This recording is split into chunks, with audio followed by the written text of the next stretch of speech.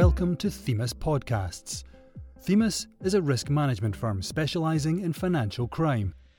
Our aim of these podcasts is to bring you interesting news, interviews and recordings of our exclusive events from the world of financial crime.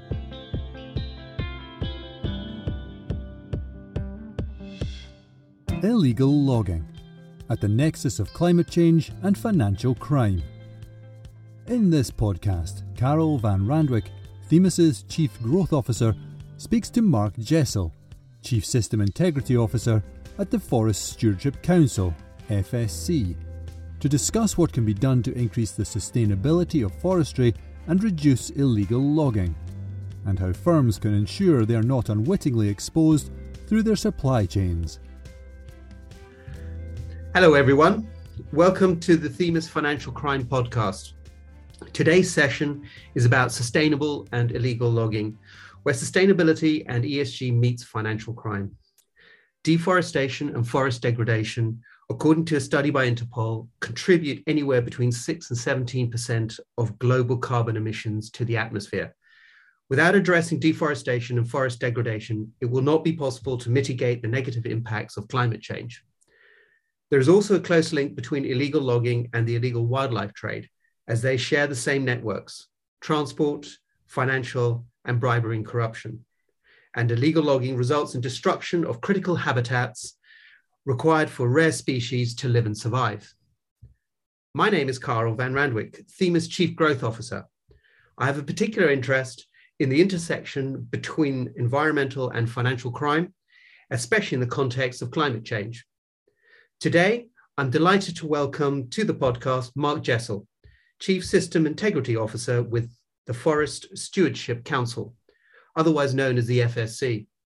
For those unfamiliar with the FSC, it certifies that forests, and hence the wood sourced from those forests, are managed to strict environmental, social, and economic standards. More than 200 million hectares of forest are managed to FSC standards around the world, and the FSC is the most trusted forestry certifier, yet only certifies approximately 6% of the world's forests. These statistics raise many questions, but more of that later. Marc, good morning. Good morning, and thanks for having me, Carel. Pleasure. Firstly, Marc, would you please explain to our audience the origin and purpose of the FSC, what the FSC does in its certification process, and how this helps identify that wood is sourced from sustainably managed forests, and then about your role. So FSC was set up on the back of the Rio Earth Summit back in 1993. And it was created with, as a stated purpose, to promote the responsible management of forests globally. So we are a membership-based, multi-stakeholder organization. We are based in Bonn, Germany. And the core mechanism through which we achieve that objective of promoting responsible management of forests is through certification. And we certify different aspects of forest management and the activities that emerge from forest management. So we have a forest management certificate, suite of certificates, we have chain of custody certificates, and we have controlled wood certificates. Those are the core certificates that we provide. My role as Chief System Integrity Officer is really to ensure that, first and foremost, there are no false claims within the system. There are no violations of our standard, in other words. So I oversee investigations, transaction verification loops, integrity investigations around the world to ensure that basically what you get on your certificate is in line with the norms and standards of the FSC. I also look after another aspect of system integrity, which is what we call dispute management. And this is fundamentally about handling any complaints around our system, or indeed investigating any violations of our policy for association, which I'll be happy to say a bit more about later on. Marc, thank you very much. That's huge. It's all encompassing. It's you do have a lot on your plate as a result of that, even though you cover only 6% of the world's forests. In a previous exchange between us, you mentioned that the FSC certified that less than 6% of the world's forests. In which areas of the world do you provide certification of timber, and how does this help reduce unsustainable logging in those areas? So our certified forests are found pretty much in every part of the world. I mean, I would say that there are certain countries where you will find, a high concentration of certified forests, and other countries where you would have many more chain of custody certificates. The country in the world where we have by far the largest number of chain of custody certificates is China. The country in the world where, up until recently, the most recent events, we had the largest hectarage of forest management certificates was Russia. There are big concentrations of certified forest in the Americas and in Africa to a somewhat lesser extent, but particularly in the Congo Basin, and of course in parts of Asia. We also have big concentrations of certified forests.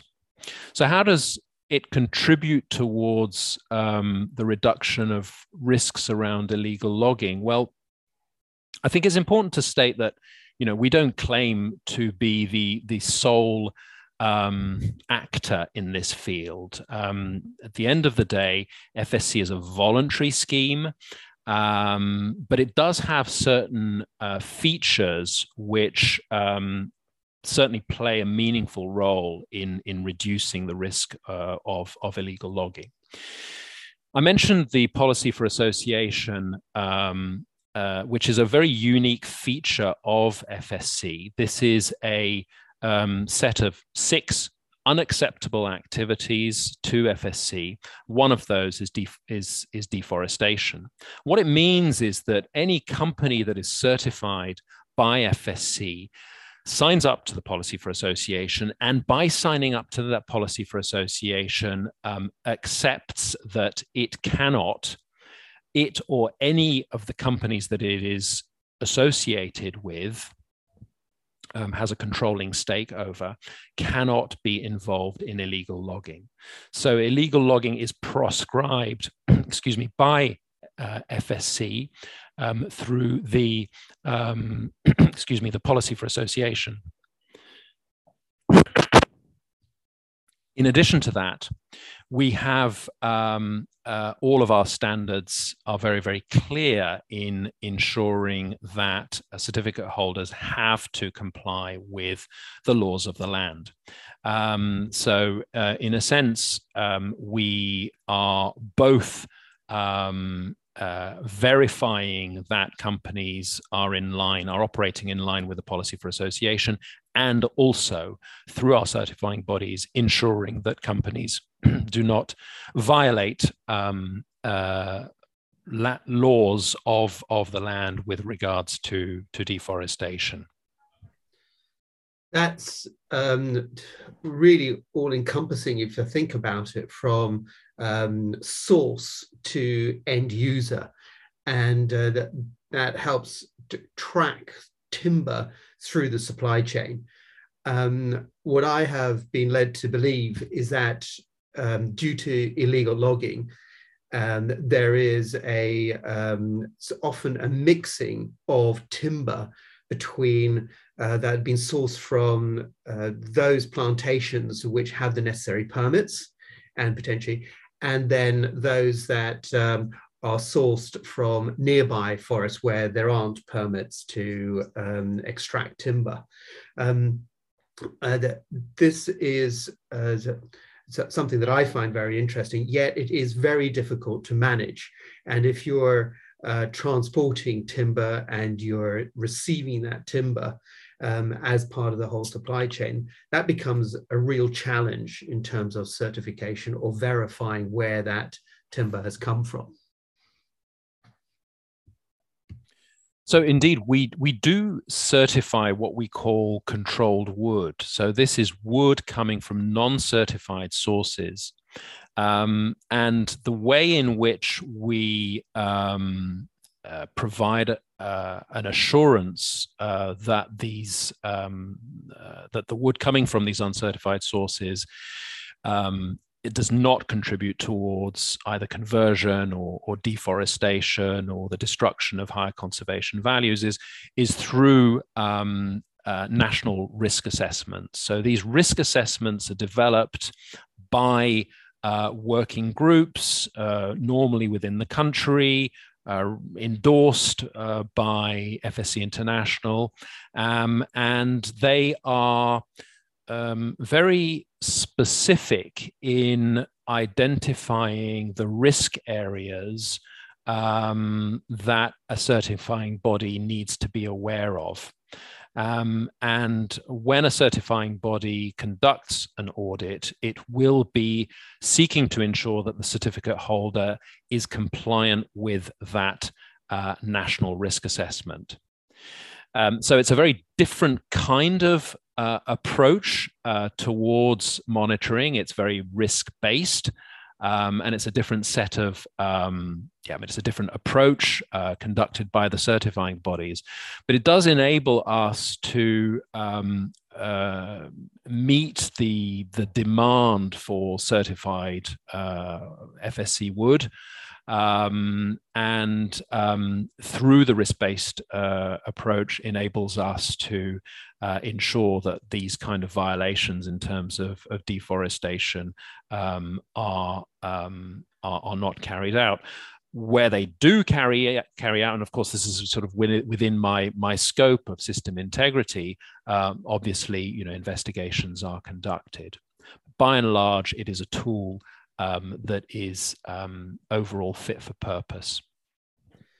Wow, thank you for explaining that. And I mentioned, you mentioned that you undertake national risk assessments to make sure that the organizations that are providing wood operate within the national laws, meet your policy of association, etc.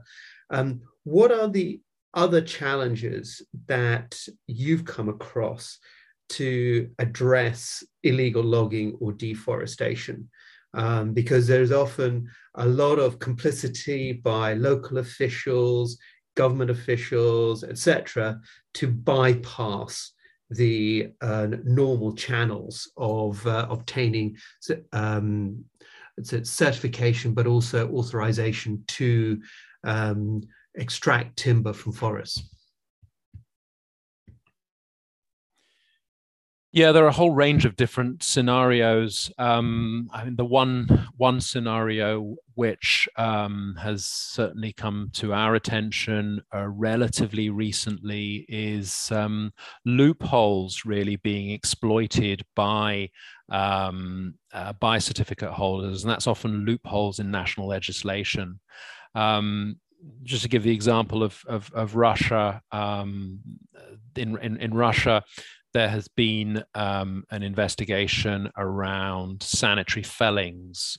So we know that globally there's been a real kind of increase in wood designated as salvage logging or sanitary logging, which has either been affected by fires, by other sort of natural calamities, or by disease like bark beetle that we're seeing a lot here in Europe.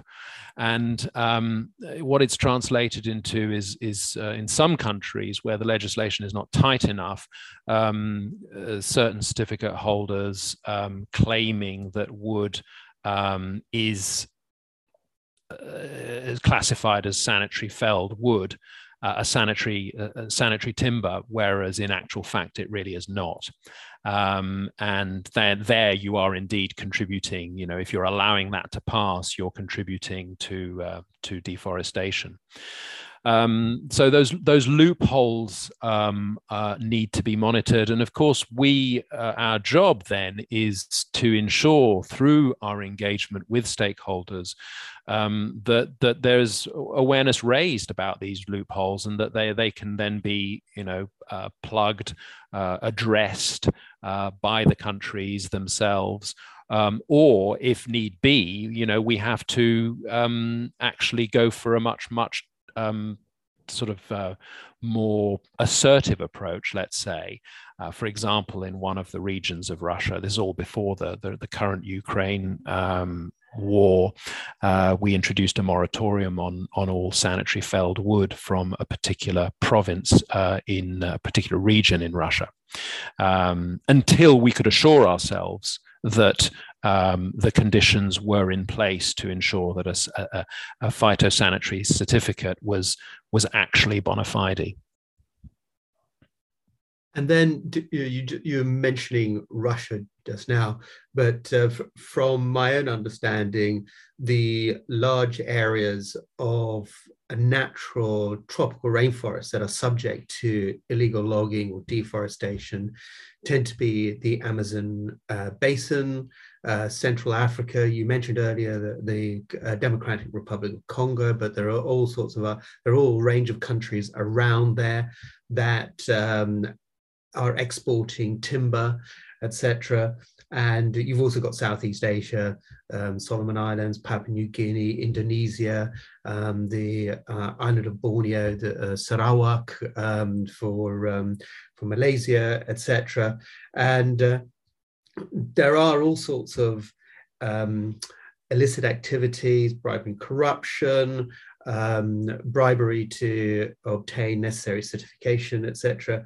So what are you seeing on the ground in those areas, and which jurisdictions of the world do you see that licenses are being approved under questionable circumstances? And to what extent do you have people on the ground being able to assess those activities? So the way in which we go about assessing those activities is through quite I'd say probably quite a complex system that relies on a number of different actors.